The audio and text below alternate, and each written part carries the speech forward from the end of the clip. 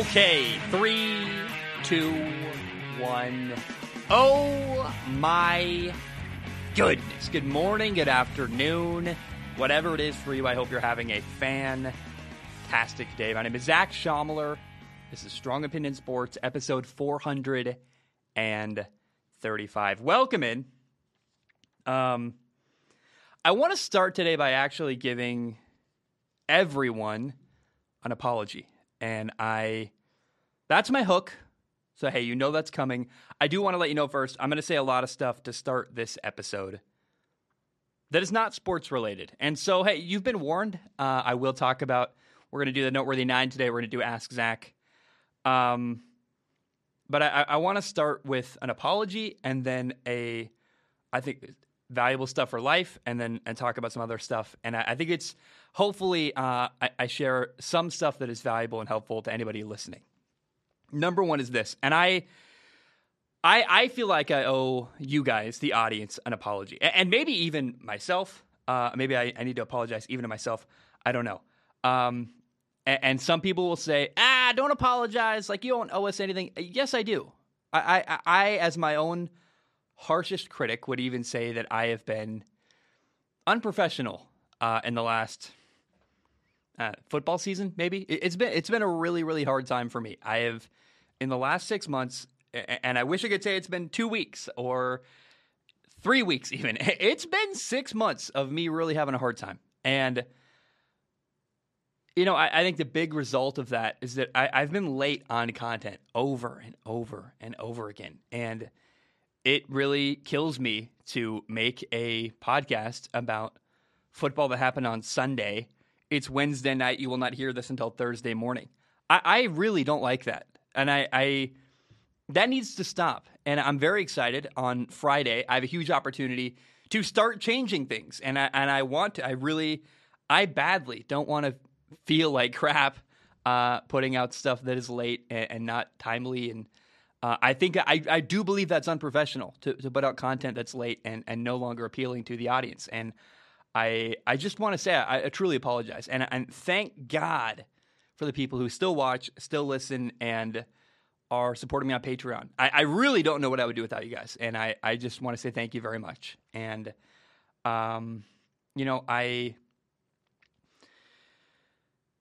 Friday is something I'm really looking forward to. Friday we have the college football playoffs, 2 games. And what that does, give me an opportunity. Hey, I can watch them on Friday.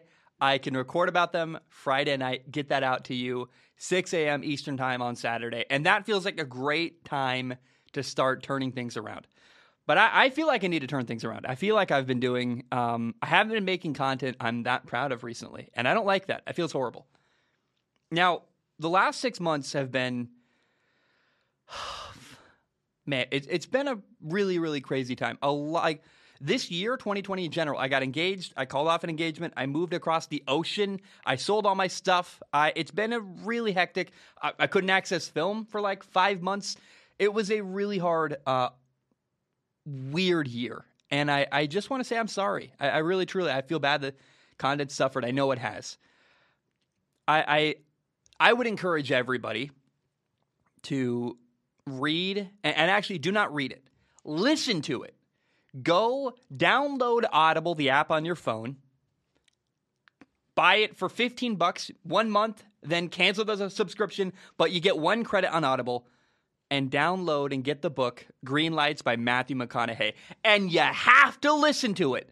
Because holy Nikes. I almost cussed. I'm trying. I call myself out for being unprofessional, then I almost cuss. By the way, in real life, I cuss all the time. Like it's actually hard for me to like kind of censor myself on this show. And I've realized recently I need to make a podcast that's just me not talking about sports, but talking about life and telling stories where I'm free to drop F-bombs. I really want that. And today I was playing catch with a guy, Carson from Tennessee, is visiting Hawaii, and we went and we played catch at the park. And he's like, dude, you drop F-bombs? I'm like, yes, I do. I drop them all the time. Anyway, listen to Matthew McConaughey's book, Green Lights. In that book, and minor spoilers, but it's fine. I think it's actually going to make you want to read the book more.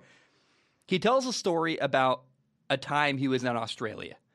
And it was really bad for him. It was a really rough half of a year of his life. But there was value in that. It really taught him some valuable lessons. And I am desperately trying to turn a hard time in my life into a positive thing that is a launch pad off to really good stuff in the future. And, the other example of that in my life is that February 8, 2016, my younger brother died. And he, YouTube will probably demonetize me, although, here, I'm going to drop an F-bomb. So, fuck it. I don't care. When I talk about my brother, I want to be free to say whatever I want. My brother committed suicide, and that was horrible. Awful. I felt abandoned. Really, really horrible. And in many ways, and pretty much every way, you could say that's the worst thing that has ever happened to me. However, I tried to use that awful thing and that really rough time in my life and use it for something positive. It was a fork in the road where I could either, things could go really bad for me and I could spiral out of control, and I was drinking really heavily and I was headed in a bad direction. And then I was like, no. I need to take the other fork in the road. It allows me to turn this into something positive for myself where I learn lessons and I grow and I get better. And I am desperately trying to turn around this time in my life and make it into something where I grow from it and become even better. And I really, there is no, this is not a job for me. Strong Opinion Sports is not my job. It's my life. It's everything I do. I'm either reading a book or doing Strong Opinion Sports. That's all I do. It's my whole life. And I put everything into this show. And I've done myself a disservice by letting it, I think, take a backseat to other stuff in my life recently. And that's, not cool. And I don't like that. And I don't want that anymore. And I'm very, very excited about where I'm headed. And I really encourage you, if you have bad stuff happen in your life, I'm so sorry. It's horrible. But you can really take it, and because I've done it in the past, and use it for good and use it as a launch pad for good stuff in your life. And I'm hoping that this is the beginning of it, maybe a new beginning for Strong Opinion Sports, where the show gets even better and heads off into new heights. January 1st, you can listen to me talk about the college football playoff. I can't wait for that. That's a massive opportunity for me to kind of take hold of that and really turn things around. I want to tell a story. It has nothing to do with anything, but it was a moment I felt really inspired recently. I was uploading the podcast last night, and I got invited to a comedy night. And, comedy, it wasn't very, it was, they were trying improv night, and it was bad. It wasn't, people were bombing and making fun of themselves for bombing. And after comedy night, they said, we're going to do an open mic. Anybody want to come on stage? And I'm sitting there like, hey, this is a pretty good crowd because people here are paying to watch comedy. They want to laugh. It's not like a lot of open mics are, and I lived in LA, I know, it's like you're at the laundromat or some nonsense, and people are not engaged. They don't want to be there. They don't really care about you talking in the corner trying to tell jokes. This crowd was different. They're like here paying. They want to laugh. They want someone to entertain them. And I'm like, man, I'm never going to get a better opportunity my entire life to do stand-up than this moment. I have nothing prepared, but I talk for a living. I'm going to do my best. And I've always wanted to try stand-up. I'll tell you what. I went up on stage, and I did not kill it.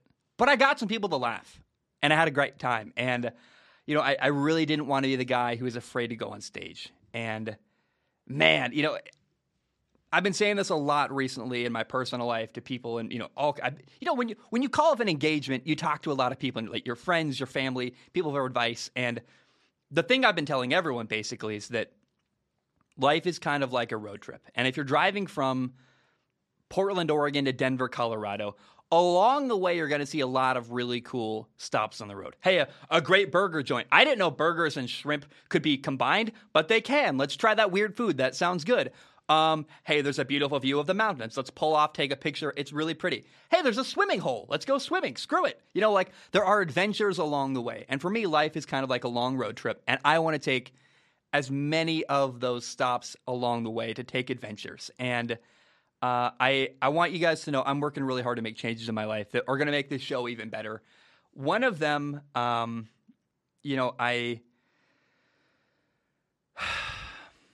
so I have had a hard time talking about this, not because I don't have a lot to say. It's because I definitely don't want to hurt anybody. And I also, I don't want to say the wrong thing or say too much. I recently called off my engagement.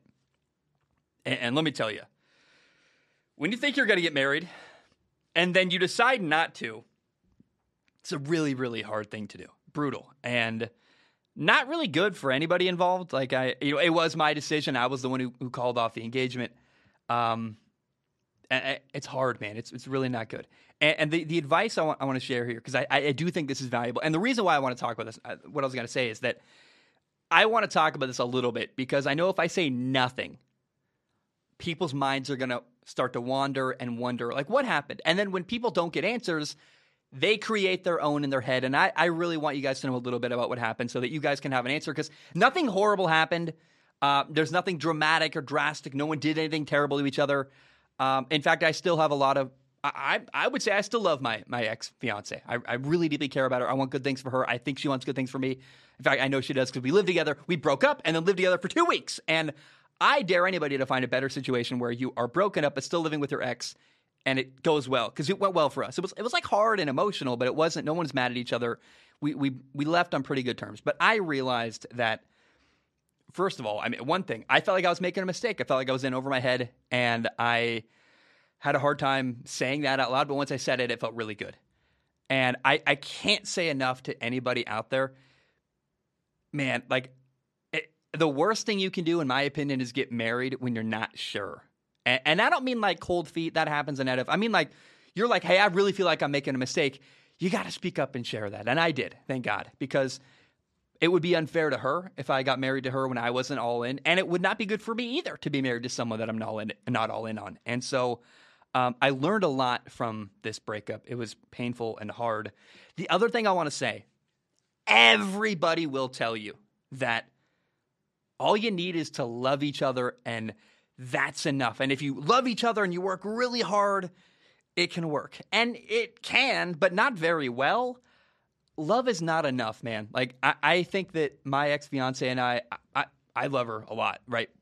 We weren't a great fit. There were lots of ways I think we wanted different things and had different goals and aspirations for life. And, I realized, like, hey, we're headed in, we want different things. And this isn't, no matter how hard we work on stuff, there's going to be certain things that, and I hope I said that in a nice way, but, like, people out there tell you, hey, just love each other more.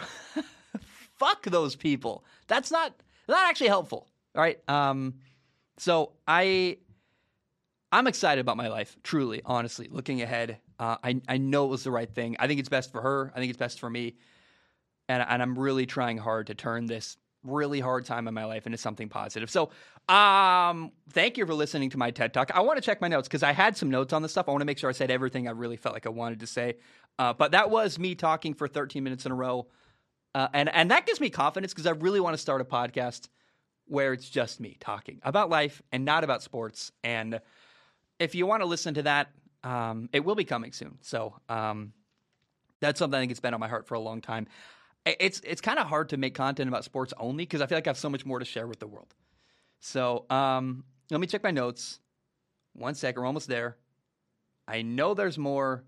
Why don't I see it? Okay, here we are. Let me check my notes. I'm looking at it. I felt like I was making a mistake. The hardest part was hurting her. I felt like, I'm actually doing good. I mean, it's painful. I do miss. It's your best friend. You live with them for 2 years. I think there was not a single day where her and I were apart. It's pretty weird to, like, not live with her anymore. It's not fun. But I think the hardest part of calling off the engagement was that I knew I was going to hurt her, someone I care about a lot, even though it was right for me and I think right for her. Painful. And the last thing I want to say, you can love each other and you may not really be the best fit for each other. And it's not fair to someone you love to make a marriage commitment when you're not ready to make it. And I hope I can help some people by sharing a little bit about my journey. Listen to Green Lights. It's great. Someday I'm going to live in a van, drive across America. And I already wanted to do that. Then I listened to the book and I was like, hell yeah, I got to do that. So catch me in Baton Rouge someday watching a game in Death Valley. And then hopefully the next weekend in, like, Green Bay, Wisconsin. I'm excited for that part of my life. That is coming up. Let's talk about the NFL. Hey, welcome. Football. Yeah, only 15 minutes in. We're finally talking about football. I want to share the noteworthy 9 from NFL Week 16. There are 9 games I want to talk about. I already talked about Colts, Arizona, Bills, Patriots, and Saints, Dolphins. 3 great games. Go watch that content if you want. Go listen to it if you want. But here we are. Game number 1. The Ravens beat... the Ravens did not win this game. The Bengals beat the Ravens 41-21. Joe Burrow is going to get the award for the best quarterback performance of NFL Week 16. He was 37 for 46 passing, 525 yards, 4 touchdowns, 0 turnovers, and that's the 4th most passing yards in NFL history. 2 of the guys ahead of him had 427. Like he needed like one more pass and it would have broken. And by the way, they could have tried to score at the end. They didn't. They took a knee. Interesting stuff there. Joe Burrow could have had even more passing yards. He had a great play where he avoided a sack on the first drive, threw for a big gain. Joe Burrow was on fire, looked amazing. Looking back, honestly, I would say that, and I felt this way at the time, and I still would say it now, Joe Burrow is the best quarterback prospect we've seen in ages. Do you guys remember how Joe Burrow dominated the SEC? Like, we talk about Andrew Luck or Trevor Lawrence as the best quarterback prospect in a long time, and maybe Andrew Luck was, and John Elway certainly was at that time. But I remember when Trevor Lawrence was talked about as the best quarterback prospect in the last 15 years, the last decade, and I'm like, oh, what about Joe Burrow? Joe Burrow had a nearly flawless year, dominating the SEC and shredded Alabama. Trevor Lawrence is awesome. Joe Burrow had a way better final year of college football than Trevor Lawrence, and dude, Joe Burrow is awesome. And Joe Burrow was doing something I did not believe was possible. I remember when Joe Burrow was about to get drafted by the Bengals, and I said, hey, Joe Burrow needs to pull an Eli Manning and say, hey, I'm not going to Cincinnati. And God bless you, I love Cincinnati. I hate the ownership of the Cincinnati Bengals. And I said, hey, Joe Burrow, love him, amazing quarterback. I said, Joe Burrow is not going to be able to turn around the Cincinnati Bengals. Booyah! I was so wrong. The Bengals are 9-6. They are currently number 1 in the AFC North and on a track to make the playoffs in year number 2 with Joe Burrow. By the way, that Ja'Marr Chase draft pick, I was also like, it's not very good. Wrong again, Zach. You've been wrong about the Bengals for like 2 years in a row. Joe Burrow's awesome. Ja'Marr Chase was a great draft pick in the first round. Ja'Marr Chase in this game had 7 catches for 125 yards. T. Higgins, his partner in crime. It's not even crime. It's a crime against defensive backs because they're getting shredded every single game. T. Higgins had 12 catches for 195 yards and 2 touchdowns. That is what happens when your quarterback throws that many yards. You have 2 guys who have an amazing stat line. But my goodness, the Bengals are awesome. Joe Burrow is awesome. And I loved watching the Bengals beat the Ravens and put themselves in first place in the AFC North, which is a massive accomplishment for Joe Burrow in year 2. Now, 24 hours before kickoff, we found out, and the Ravens found out, that Tyler Huntley, Lamar Jackson's backup, he's been playing fantastic, could not play in this football game. And so suddenly, Josh Johnson was thrust into the role as the starting quarterback for the Baltimore Ravens in this game. I adore Josh Johnson. I interviewed Josh Johnson once upon a time, a long time ago, during the XFL. And I'm telling you, P.J. Walker was the MVP, most valuable player of the XFL. He had numbers and put up a lot of production and stats and yards and touchdowns. But I watched the film, and I am telling you, not a single human being watched more XFL football than me. Go watch my coverage. Go watch what I said about it. I was dialed into the XFL. Josh Johnson, the Wildcat, the LA Wildcats quarterback, was the best quarterback in the XFL by a lot. He's a pro's pro. He is a veteran. He is easy to love. I love watching this guy do very, very well. Josh Johnson was 28 for 40 passing, 304 yards, 2 touchdowns, 1 interception. On a day where 24 hours before the game is when he found out he was going to be the starting quarterback.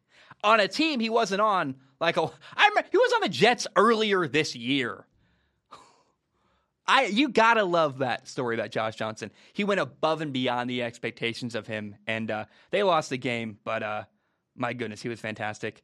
And I really enjoyed watching the Bengals beat the Ravens. But the story there to me, hey, Joe Burrow's amazing. Josh Johnson is awesome and deserves some respect and some credit. He's in like his 14th. He's been in the NFL for a long time. And I just don't think Josh Johnson, that's a guy I'd love to interview. When it's all said and done, when his career ends, I don't know when it's going to happen. I'm gonna track him down and say, dude, I want to interview you because you had an incredible career. You never got the shine you deserved, and Josh Johnson is a pro's pro in the NFL at the quarterback position.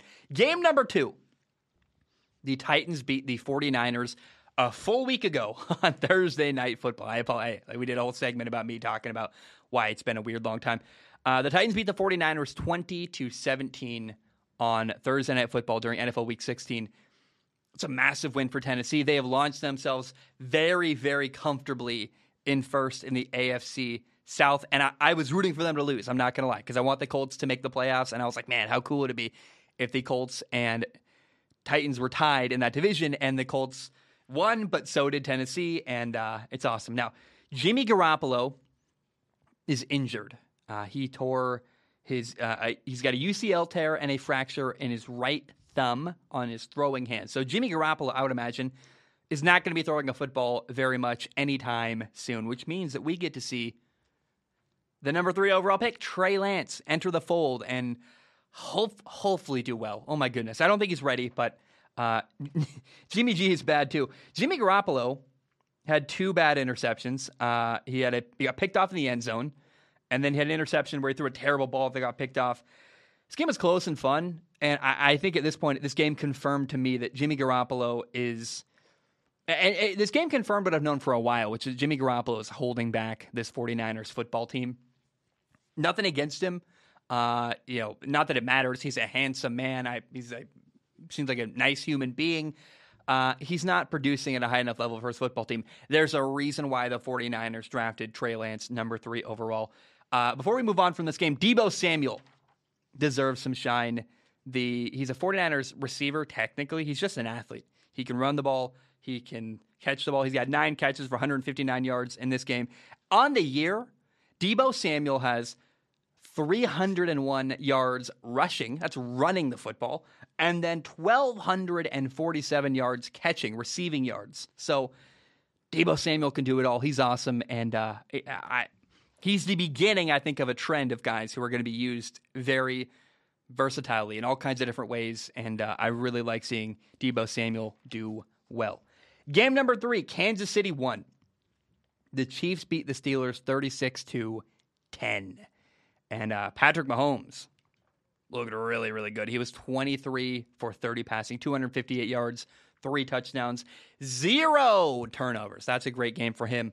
And I remember writing off Kansas City. They are 11-4 now. I got that embarrassingly wrong. Now, I did remember saying they're going to be hard to beat in the playoffs, I think, something like that.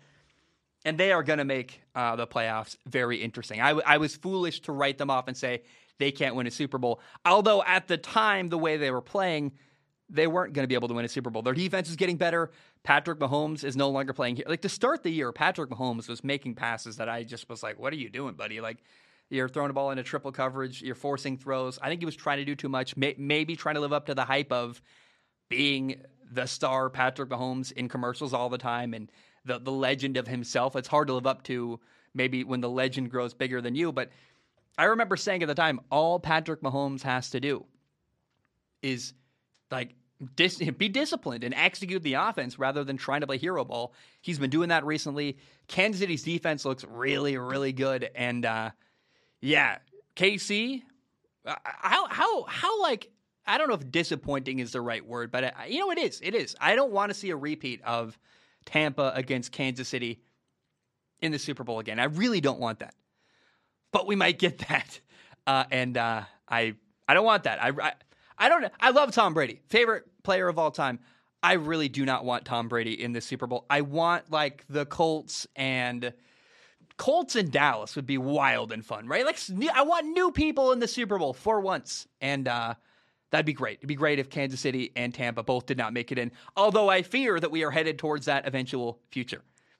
Number 4, the Houston Texans beat the LA Chargers 41-29. So first of all, the Chargers are now 8-7. I remember when they were 8-5, like 2 games ago, and I felt good. I was like, ooh, okay, they're headed to the playoffs. It's going to be awesome.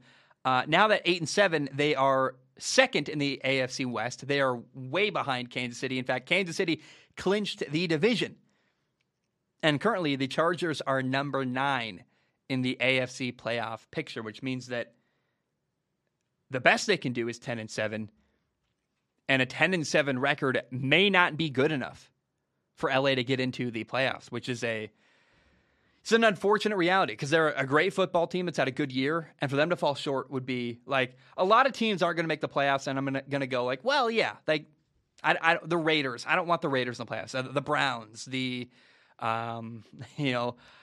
God bless them, Philadelphia, right? They're fine, but they're not going to do anything in the playoffs. LA, if the Chargers don't make the playoffs, that's a really talented football team that could have made noise in the playoffs that didn't. And if they don't make it into the playoffs, this is a game they're going to look back on and have to remember that, oh, yeah, we lost to Houston. Now, the Rona did play a big role in this football game, and it's part of why the Chargers lost, no doubt. But it also affected both teams, and at this point, like, hey, Justin Herbert was healthy. Like, you gotta take care of business and beat the Houston Texans. They didn't. That's a massive deal. Now, Davis Mills, the third-round pick, a rookie quarterback in Houston, he outplayed Justin Herbert in this football game. Davis Mills was 21 for 27 passing, 254 yards, 2 touchdowns. Rex Burkhead, the running back for Houston, ran 20 times for 149 yards and 2 touchdowns, excuse me. It's a great win for Houston. It gave me hope for the future of Houston. And I gotta say, man, Davis Mills had like one bad game so far this year. But he's also the guy who, like, I've never seen a rookie quarterback play better against Bill Belichick than Davis Mills did. Davis Mills, I think, might be the quarterback of the future in Houston. And like, if they trade Deshaun Watson to Miami, for example, they really authentically might be better off with Davis Mills rather than Tua. And I say that as a massive Tua fan. So Davis Mills, salute to you, my friend. You've played fantastic, really gained my respect. And David Culley. Hey, David Culley is a guy, I didn't even know his name when he got hired by Houston. He has given me hope. Like, Houston is fighting hard. They're competitive. And I thought they were going to be by far the worst team in the NFL. That was just wrong. Houston's doing very well. Good for them. I love to see them beat LA. LA, horrible win for them. Houston, great win for you guys. I walked with a lot of hope for the Houston Texans franchise after Sunday.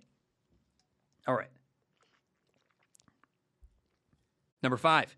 On Sunday Night Football, Dallas destroyed Washington 56-14. It was a shame. I'm not going to lie. I'm very, very disappointed in Washington. Washington, 3 games ago, sat at 6-6 with 5 games left, and all 5 games were divisional matchups. Hey, you got to beat teams in your division, and you make it into the playoffs. They controlled their own destiny, and they failed miserably. Washington is now 6-9. That's awful. I'm not happy about that. And Taylor Heineke was bad in this game. Dak was amazing. They got shredded every way possible. Now, Dallas, they're 11-4.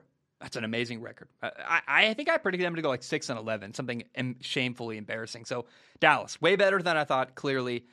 They won the NFC East, which is a long streak continued that no team appears to be able to win the NFC East in back-to-back years. Who's going to win next year? Probably not the Giants. Screw the Giants. They're stupid, complacent organization. Yeah, Dallas dominated. Taylor Heineke was bad. Dak looked great. I am very, very interested to see what Dallas can do in the playoffs because they are a team with a ton of offensive weapons. They're well coached on defense. They get interceptions and turnovers. Micah Parsons is amazing. They have a great offensive line. I really like Dallas has a way. They can make some noise, and Dallas is certainly not a Super Bowl favorite, but they are capable of winning a Super Bowl. Like Philadelphia is going to make it into the playoffs, and I pity them because they've got no shot to win a Super Bowl. Dallas is going to make it in, and they really do have a shot. So I'm very, very interested in Dallas and how the Cowboys do in the NFL playoffs. Now on Saturday, the Green Bay Packers beat the Browns 24-22. Aaron Rodgers was awesome. He's amazing. He is every single week. The Packers made some great catches. Browns running back Nick Chubb did his thing. He had 17 carries for 126 yards and a touchdown. But what stands out about this football game is that Browns quarterback Baker Mayfield had 4 interceptions, 4 of them. In a game, by the way, they lost by 2 points, and Baker had 4 interceptions. Interception number 1 was a forced throw deep into double coverage. Number 2 is a ball thrown high in 3rd and 19. By the way, him trying to force a throw into coverage on 3rd and 19 cost Cleveland a field goal opportunity, which potentially could have been the difference in the game. They lost by 2. They could have kicked a field goal there. That's a 3-point swing. That could have been them winning the game. So Baker forcing throws, trying to make stuff happen. Number 3 was another bad decision. His 4th interception was a play, 50 seconds left. They're down by 2. He's trying to put a drive together. Browns had the ball, and Green Bay should have got called for pass interference or holding. That receiver was held horribly. That should not have been a pick. That should have been a penalty on the defense. It didn't get called. I don't know why. But whether you count Baker having 3 interceptions or 4, neither can happen, right? Like Baker, let's say that interception doesn't count. And okay, so instead of 4 interceptions, he has 3. That's still terrible. That's not good. And Baker's bad throws and Baker's bad decision-making are costing his team victories. And I'm really interested. I know Baker Mayfield is a fighter. Baker Mayfield's a guy who walked on 2 colleges and went from nothing basically to a Heisman Trophy winner and a number 1 overall pick. And then he won a playoff game in Cleveland. So he's clearly he's got a fighting spirit. When Baker finds himself on a new team next year, most likely, which I think is what should happen, by the way, I'm very, very interested to see how he will bounce back. And maybe Cleveland doesn't have the gonads to get rid of Baker, but they should. Baker's holding them back. It's been a problem all year, and I like Baker. I want to see him do well, but I want to see him do well somewhere else. And if Matt Ryan were the quarterback in Cleveland, this football team would be a Super Bowl contender. Baker is the problem holding them back, and I'm sorry to say that. I like Baker. I think Baker's awesome. I like his spirit. I don't know what's happening there, but he's playing really bad football, and it's inexcusable, and it's got to end.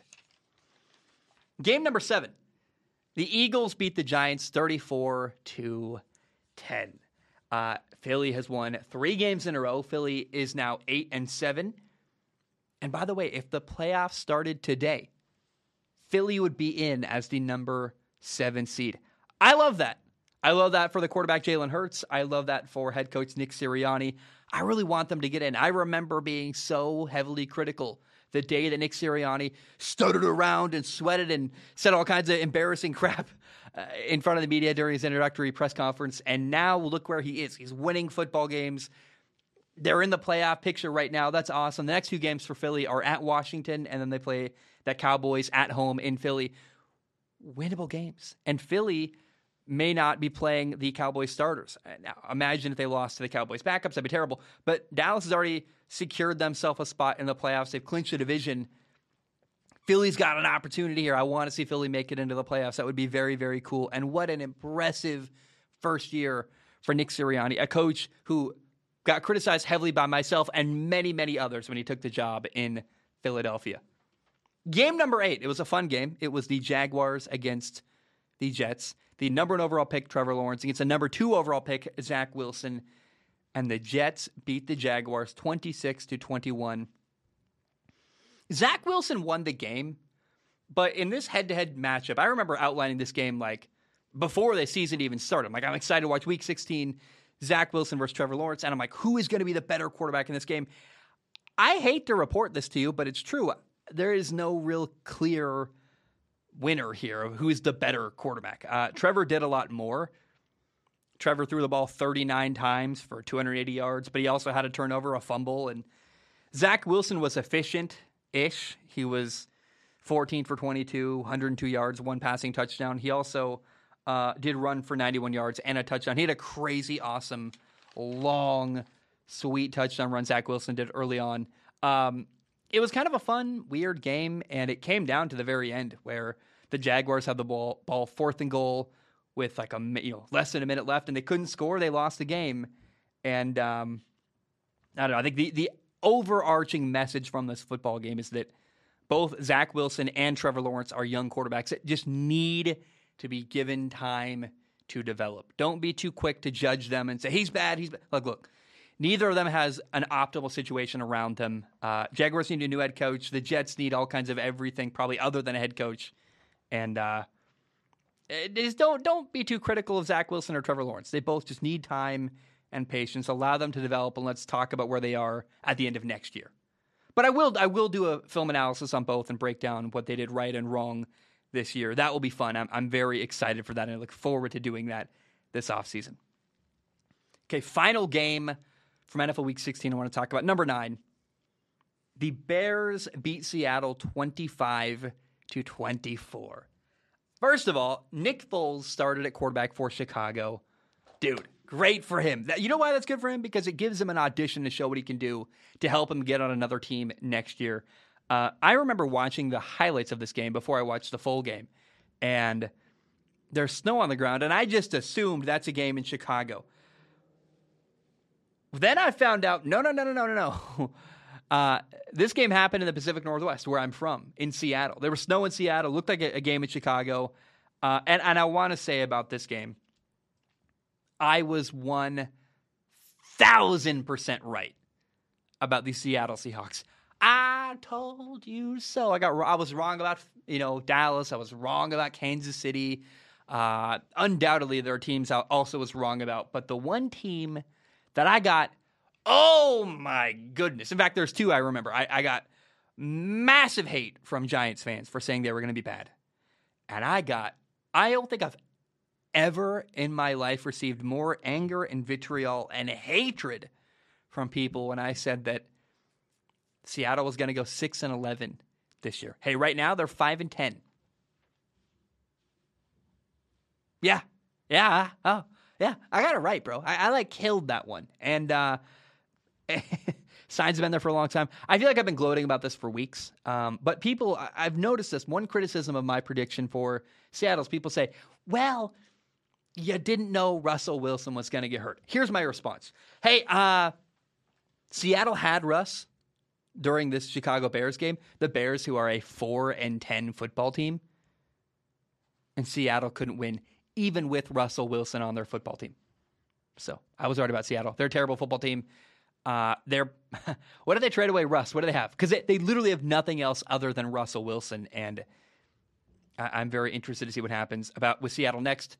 But again, I'm going to bask in the glory of this moment. I was right. I was right. I nailed it. All right. By the way, I didn't even mention the way this game ended. The Bears had an awesome touchdown with like a minute left in the game and then went for 2. Instead of tying the game with an extra point, 24-24, they went for 2, got the 2-point conversion. They won the game 25-24. And that is how the Bears won that football game, which I almost forgot about that. It was amazing. It was awesome. This game came down to the very end. It was really cool to see. And that's what I live for. That's why I watch football, as I want moments where I don't know who's going to win until the final minute of the game. And that, to me, that's the perfect football game. A team scoring a touchdown with a minute left and then going for 2. Whether they get it or not, the game's going to be decided right then and there. And it was. The Bears won. And I really would have been happy either way. Because you know what I love more than I love being right about Seattle? I love games with great endings. And this game had a great ending, which makes me very, very happy. All right. It is now time for Ask Zach. It's my favorite part of the show. It's where I answer questions from the audience. In case you do not know how it works, you go to patreon.com/Zach Schaumler. You give $1 a month. You can give more if you want to. Please do. It literally helps pay my rent. I very much appreciate it. But $1 a month gives you access to submit questions on Patreon. Now, if you submit a question, I do not guarantee to read it on the show. My only guarantee is I look at every single question with my eyeballs. I pick the top couple and read them on the show. Question number 1. Let me open my notes because I always do this. I always tee up question number 1. I don't even have it ready. It's my comedy file. I wrote a really great comedy set that you guys will probably never hear. That's, I think, going to be hilarious when I do perform it in the future. So David writes in first. David says, "Hi, Zach. Any thoughts on some key changes or moves that you'd like to see the Giants make this offseason? Thank you." Literally anything. Can the Giants make any move? Because I want to see some kind of change happen, and it appears like the Giants are going to sit on their gigantic, fat, pompous asses and do nothing. Why? The definition of an insanity is doing the same thing over and over again and expecting a different result. If they don't fire the GM, Dave Gettleman, I'm going to mock them. Actually, you know what? Maybe it's a bit mean-spirited, but their fan base can join in with me. If they don't fire their general manager and they do what's reported is that they're going to keep their head coach, Joe Judge, and their quarterback, Daniel Jones. If they don't make any moves and they just sit and do nothing, I am going to roast them. Because what have these guys done? What have they done to deserve to come back next year? That's a real question. I'm not saying, like, I can't point to, like, the horrible, Urban Meyer deserved to be fired. And it's not even about deserving to be fired, although I think Dave Gettleman made a case for himself with all kinds of bad moves. But what you got to agree is that what have they done? What good have they done to deserve keeping their jobs? It's not even about the negative. It's about, like, what value are they bringing? And I can't point to it in New York. And I want the Giants to fire Dave Gettleman. I hope I'm not being mean-spirited about it, but he's bad at his job, and it's time for them to make a change. And what I desperately want the Giants to do is literally anything. Make some kind of move. That's all I'm begging for. Brandon writes in, he says, "Hey, Zach, when players, especially quarterbacks, are being rumored to be traded when the offseason comes, you always hear broad guesses, I think is what he meant, on what they'll be traded for. For example, Matt Ryan was rumored to be worth a first-round pick on one website, while another says a third. What goes into determining a player's worth in a pick besides skill? Hope you had a good holiday, and we all support and love you." Thank you, Brandon. First of all, I'm like trying to decide, do I want to take this shot? I will. I got friends in the NFL. I talk to people. I got friends in college football. I'm pretty well connected in the football world at a very, like, quiet level. I try not to flex that. I don't have guests on my show regularly. But I have connections and I talk to people. A lot of I don't want to say garbage you're reading on the internet, but I do kind of mean garbage. A lot of the stuff you see on the internet is people literally just throwing out guesses. And it's fine if you want to guess stuff, but at least acknowledge that's a guess. And a lot of people don't acknowledge. When I have a hypothetical, I make a big show of saying, hey, I love hypotheticals. I love pulling stuff out and making up a conspiracy theory. A lot of the stuff you're reading about trade value is conspiracy theory stuff that's kind of packaged as fact when it's not. These aren't insiders. These are people that are writing their opinions because they know that they say something crazy, it'll get clicked on, which, hey, I respect the hustle, man. Like, we all need clicks. We all need views, and I don't want to be too critical, but, Matt Ryan's, he's worth a first-round pick. And here, what goes into that determination? And here's why it might be mixed, because what the value brings to Matt Ryan to one team, Matt Ryan may not bring that same value to another team. Matt Ryan brings a tremendous value to the Cleveland Browns, Denver, who needs a quarterback. What value does Matt Ryan bring to the LA Chargers, who do not need a quarterback? They would never make that move. So when you determine the value of Matt Ryan, you go, well, how old is he? He's in his 30s. How expensive is he? Very. But what am I getting from him? I'm getting probably high-level quarterback play for like 3 or 4 years. And if you're a team that's close, like Cleveland is, like Denver is, of course he's worth a first-round pick. So, it's all relative, but those are the factors that come in is what am I getting for the player? And how much am I spending on the player? And how long can the player play for me?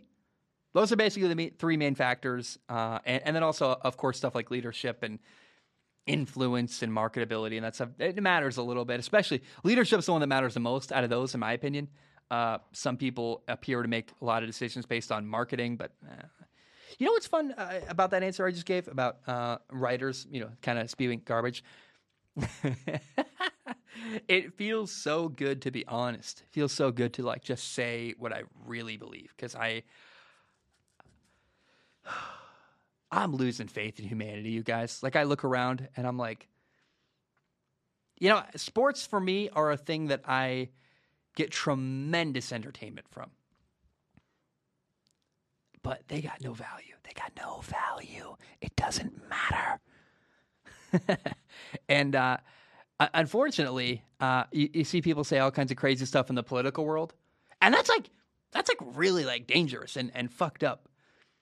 In the sports world, it annoys me, but you're not hurting anybody by pretending you know the value of Matt Ryan. It's like, well, no one's getting hurt, thank God. But I watched a movie called Don't Look Up on Netflix. Honestly, probably don't watch it, because if you like to just be happy and ignore the world, you're going to be very depressed. I unfortunately, I pay attention to like the environment, and I try not to listen to politics, but Don't Look Up on Netflix is a very depressing movie that unfortunately I think really does show a lot of realities about our planet, which it's sad to me. It's very sad. You're going to find me living in a forest somewhere someday off the grid, and you'll never find me. And the world will burn around me, but I'll have water and food, and I'll take care of myself, and I'll be growing food in a garden. Like, I'm not kidding. When I'm like 50, that's what I'm going to do. So I already, and I need to buy the property in like 5 years, because I know I got to get it, secure it, and then, what am I talking about? I'm so sorry. Justin writes in, says, question which is probably too spicy for this show, especially, by the way, after what I just said. It's going to be rough to read this, but I'm going to do it anyway. He said, I forgot the exact wording, but you mentioned something like the University of Oregon had an inflated sense of self-worth. My words there, I will take all the heat if you read that. So I did read that. And Justin said that, not me. I didn't say that Oregon had a inflated sense of self-worth. Oh, that was Justin, not me. I am from Washington and went to Washington State. Me too. Well done, Justin. Although I hate Washington State, I would say that that University of Washington has a much larger and unearned air about them, especially in the Pac-12. They just assume they will win, and their fans assume the same. Any thoughts on UW or any other program thinks better than it performs? Thanks for reading with your eyeballs. Stay safe. USC is pretty arrogant. They're not all that. Especially not right now. They're trying to be, and they hired Lincoln Riley. It's a great hire. No, I think you're totally right. The University of Washington. So I went to Washington State, guys, and Washington State, hicks, rednecks, people that shoot guns and have boots and jeans, and lovely human beings are there, right? But they're in the country. It's a rural town. It's a small town, and I like this. I would never want to go to University of Washington. I went to Pullman, Washington, small town, had a great time. Love the people there. But it's a different crowd. It really is. It tends to be more right wing and conservative. Now, I don't have a side. I'm not right or left. I'm just kind of my own weird amalgamation of beliefs and opinions. And what I have noticed from far away watching, the University of Washington is very, very pompous, the way they talk about the university, and they make it about more than just that, they're the Huskies versus the Cougars. They talk about we're the city, and it's an uncomfortable rivalry, because the trash that one side talks University of Washington to the others. You guys are hicks. You guys are small town, whatever. We're better than you. We're a prestigious university. Like it's such an air of arrogance, and we are better than you. And I don't think any human being really is better than another human being, just because. Anyone ever been to Seattle? Fucking horrible, dude. Like the cement. There's some like now there's nothing good in Seattle, in my opinion. Like I don't want to go back. There's some pretty stuff, I guess, and the ocean is pretty cool. But I think outside of Seattle is some really good stuff. Really, like if you get out of Seattle, the San Juan Islands are beautiful. The Olympic National Forest is a human treasure. It's one of the best spots on the planet. Seattle itself, dude, it's a concrete nightmare. It's horrible. The traffic's awful. It's expensive. People are full of themselves. Dude, I don't ever understand like the arguments that Washington fans make towards Washington State. And it just comes across as really arrogant rather than like, it's one thing to like, I feel like it crosses a line into we clearly think we're better than you, look down on you because of your beliefs and where you choose to live, rather than like, hey, we're just a better football team. So it's one of the most, I don't know, Washington fans, not my favorite. So that's my response, Justin. long answer there. I hope I don't get in trouble for saying anything I just said, but it's my show. I can say whatever I want. Joey wrote in and said, Happy New Year, Zach. I recently watched an older episode you released earlier in the year where you briefly mentioned sports and gambling. And by the sounds of it, you made it clear you're not a fan of it. I was hoping you could expand further on the subject, as when I heard you say that it was truly a breath of fresh air, as nowadays you can't tune into a live sports broadcast or even a sports talk show without being inundated with gambling odds and advertisements. Joey, thank you. You guys, I need to. Let me say this, and I'm about to make an announcement. I'm pretty sure on about my Patreon, which is that instead of pursuing sponsors, I'm going to really heavily lean more into Patreon, and I want to make film analysis content. If you want to help the show, support me on Patreon, because if we get to 2,000 supporters on Patreon, I'm going to make 2 film analysis videos a month, and that's all I'm going to promise, but I think I can do even more. But instead, I was talking to sponsors and trying to get sponsors, and I had a horrible experience, and I didn't like any of it. And I realized, I would rather work with you guys, the audience, than work with the big sponsors who have very unrealistic expectations and things they want from me. And a lot of the sponsors reach out to me are gambling sponsorships. And I will never take a gambling sponsorship. I don't want to do that. I think it's wrong. It's unethical. I see really big sports podcasts taking lots of money from gambling websites and apps and stuff, and I think that's horrible, and I don't like it. And you can gamble; it's your life, do whatever you want. But I don't want to encourage gambling. I have known people in my life who've lost everything because of gambling. I don't fuck around with money, dude. Money's not a game. Money's not something you just run around with willy-nilly. I really don't ever want to support gambling or promote gambling. If you want to gamble, dude, it's your life. Do whatever you want. But I'm not going to play a part in encouraging people to spend their hard-earned money and treat it like a game and potentially lose it all. I just don't. I'm not interested in it at all. I really don't feel comfortable talking about promoting gambling. Dude, do whatever you. I do some stuff that I think people. I love a good edible. I really do. I don't smoke, but if I do about once a month, I'm really tired. I need to relax. I need to de-stress. Take an edible. It's great.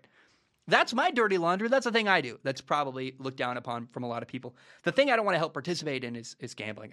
I don't know how it's good. I don't understand it. I don't have any disposable income really to spend on gambling. That's another thing I don't. And I certainly don't want to encourage anyone to do it. So if you want to, hey, I don't really care what you do. Do whatever the fuck you want. You're happy. I'm happy. I want you to live your best life. But I will never take money to encourage people to gamble. It's very uncomfortable to me. I don't like doing it. And it's just, to me, it's a core belief that I never want to, and a value that I just never want to go back on. I think once you cross that line, you can't uncross it. And it's one of the hardest things I've done, because I've turned down thousands of dollars, a lot of money, dude, because I don't want gambling sponsorships. And they keep coming. And they email me all the time hey, Zach, we're trying to bang on the door, trying to knock it down. I'm like, I'm not going to answer. I have to turn them down over and over again. The offers get bigger and bigger, and my bills get harder to pay. And I'm like, well, I don't want to cross that line. And I know I could, and I feel better. I sleep better at night knowing that I don't. All right, Joey, thanks for writing in. I appreciate that. Hope that was a good answer. That's all genuinely how I feel. Okay. After Joey, we have Carter. Carter says, people wanted to crown Patrick Mahomes the GOAT after 3 years, yet after a rough start, the media did a complete 180. But you were the lone voice pointing out that playing the Chiefs in the playoffs would be terrible for anyone. So now that they're a playoff lock, would you add them back to the Super Bowl contender list? So I'm not going to add them to my contender list, even though. So let me be. I have to be honest. First of all, yeah, the Chiefs are a team that can win a Super Bowl, and it would be disingenuous of me to not acknowledge that. So they are a Super Bowl contender for sure. They can win a Super Bowl. They're a dangerous football team. Although I made a list a month ago where I had 5 teams that can win a Super Bowl: Patriots, Packers, Tampa, Arizona, and the Rams. I said one of those 5 teams is going to win the Super Bowl, and I don't want to lie to you guys and say I did say that, and I'm going to stick with saying that because I I remember saying in that video, it'll be fun to look ahead. And if Kansas City wins the Super Bowl and my 5 teams were not one of the ones that won a Super Bowl, I'm going to say, hey, I got that wrong, and really lean into that. But yeah, as of this moment now, do I feel good about Arizona? Hell no. I feel way better about Kansas City's chances to win a Super Bowl. Same with Indy. So that list of 5 teams I picked is probably going to be wrong. But so yeah, Kansas City for sure is a team in the Super Bowl. I try to be careful whenever I talked about Kansas City because I said, look, they're going to be a hard team to beat in the playoffs. I did write them off to some degree, but I said, look, Patrick Mahomes is playing hero ball. And the minute he can get disciplined again and just execute the offense rather than forcing throws into coverage, they're going to win football games. The defense is getting better. Patrick Mahomes is playing fantastic and finally not playing hero ball anymore. And undoubtedly, Kansas City can win a Super Bowl. Although I'm going to pretend to live in that universe where I'm going to stick with those 5 teams, but that's just because I feel like I made a call out. I'm going to stick with that prediction. But what do I really believe? My integrity of following through with a commitment is different than my belief, which my belief is that the 5 teams that can win, the teams that can win a Super Bowl now, Indy, Kansas City, I still think the Patriots should be in that mix. The Packers, Tampa, and LA, and I think Dallas, right? Arizona, I don't see them winning Super Bowl right now, but look, we'll see. I made a call out. I'm going to circle back to it as the year goes on and make fun of myself if I'm wrong later. Ben writes in, he said, hey, Zach, non-football post. I saw on your Instagram that you were listening to the audiobook of Green Lights by Matthew McConaughey. If you like his book, you should listen to his Oscar speech. The man is beyond wise. I listened to his YouTube. He's left a YouTube link to the Oscar speech when he won an Oscar speech for Dallas Buyers Club. Once you've watched it, my question for you is, what or who is something you look up to?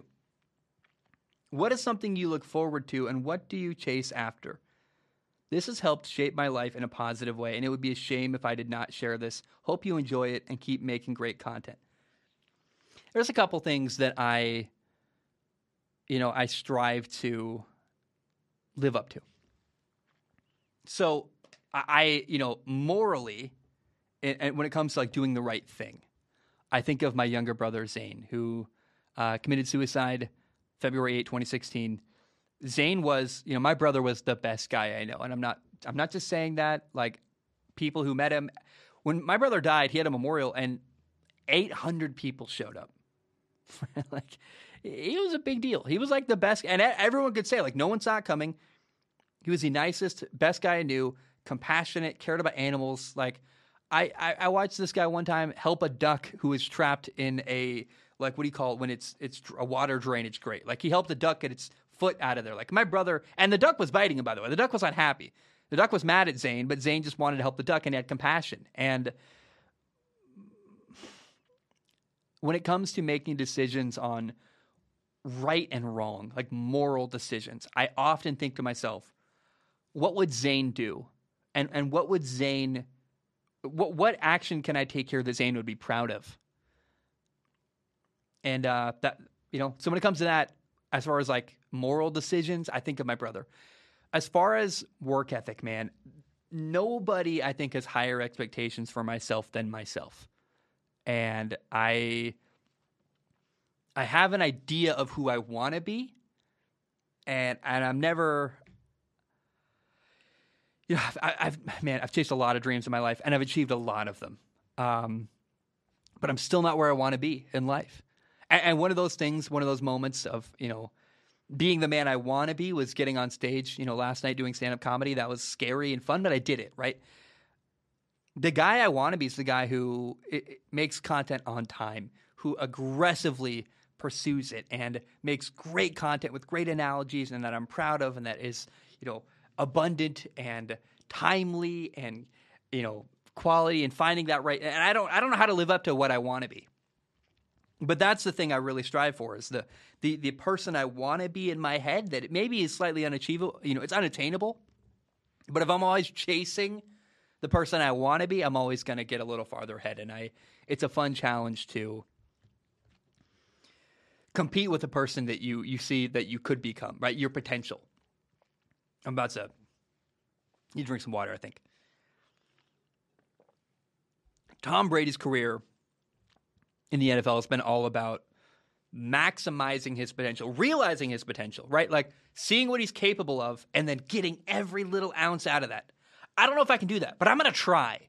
And that's what keeps me going, man. It's that competitive, like I'm going to compete against who I know I could be, right? Like the expectations I have for myself are lofty, and I'm probably never going to reach them. And I have a healthy, I love to read books, and I don't want to do stuff out of guilt, but I always know I can be better, and that's okay, right? Like, I want to be better, and I'm always trying to get a little bit better in every aspect of life all the time. Thank you for that question, Ben. Last two questions. Evan says, hey, Zach, I know that you consider yourself somewhat of a Panthers fan and have also talked about how you like Matt Rule. But I'm curious as to whether your opinions have shifted over the season. Rule has not done much to help the Panthers, yet it appears as if his job may be safe. I'm curious about your opinion on the situation and also wonder if you are a Rule fan or a Panthers fan. Currently, it does not look like having Rule as head coach for the Panthers will lead to long-term success. So that is why I phrased my question that way. Thank you. I'm not a Panthers fan, but I really, really love the people in Carolina. And I have friends in that organization that I believe in, that I like. Matt Rule is a person I really, really want to succeed. He's awesome. Like it feels like a motivational speaker when I listen to a guy talk. He's full of passion. He's full of compassion. He cares. He's a good dude. I think people are lucky to play for him. My former high school teammate is their long snapper. I'm not even kidding. Look up Thomas Fletcher, played at Alabama, spent a year, my senior year, his sophomore year at Skyview High School. Thomas is lucky to have Matt Rule as a human being as his coach. Now, will Matt Rule work as a head coach in Carolina? Can he win? I don't know. And I know that's bad when I, the person who loves him and wants him to succeed probably most, of all the people I know, I really want it to work. I really, really want Matt Rule to succeed in Carolina. And I'm even like, I really don't know. And I have serious doubts. And if a person like me who is emotionally invested in that guy doing well is even like, I don't know, that's a problem. I hope he gets another year. I think you can compare him to Joe Judge. Like, what has he done to deserve to stay? I don't really know. He said a lot of good stuff at press conferences, so maybe he's a good salesman.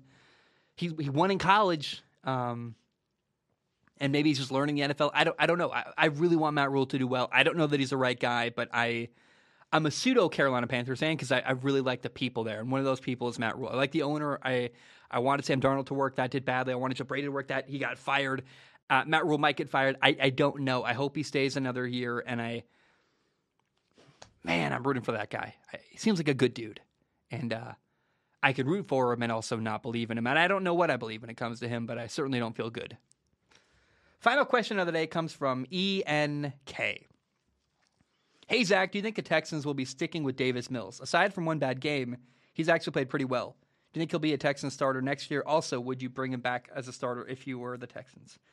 I would bring him back. I think he's done a very, very good job. Davis Mills has been impressive and getting more impressive as the year goes on. He shredded Bill Belichick. Let me look that up because that's my impression. Is I remember him.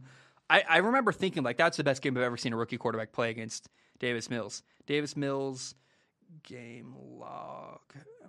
I remember watching that game live, and I don't want to. I would hate to like say that was his good game, and I'm just totally wrong. Yeah, so Davis Mills against the Patriots. They lost 25-27. He was 21 for 29 passing, 312 yards, 3 touchdowns, no turnovers. Are you kidding me? That's a rookie quarterback against... Listen to this again. This is what Davis Mills, a rookie quarterback, did against the Bill Belichick Patriots defense. 21 for 29 passing, 312 yards, 3 touchdowns, 0 turnovers. They lost by 3 points. Dude, Davis Mills is the franchise quarterback in Houston. Get rid of Deshaun Watson. Get a ton of draft picks for him. Build the team around Davis Mills. It's a great formula, and it's beautiful. You can trade away Deshaun Watson, get a massive haul, rebuild your football team. You got a good young quarterback who I like and is doing very good stuff. So, yeah, Davis Mills is the franchise quarterback there, and I feel feel good about that, actually. I even feel good about David Culley, their head coach. He's done way better than I thought he would. So I have a lot of hope for Houston, and I'm excited for what they're doing. I don't know. Hey, I don't know where Deshaun Watson's going to go. I don't know who wants him. I don't know where he's going to get traded. Hopefully, for Houston's sake, they get a lot of draft picks for him, because if they can get like 3-4 first-round picks, and a bunch of good young players to build around Davis Mills, that's a lot of potential in Houston. Guys, my name is Zach Schaumler. Thank you so very much for tuning in. I appreciate you. Remember, we're all flawed humans. We all make mistakes. We're all doing our very best. That's okay. If you're struggling, go get help. And, man, I know if you're having a hard time, you can get through it, and you can use that for something positive. I love you. I appreciate you. Bam, we are done.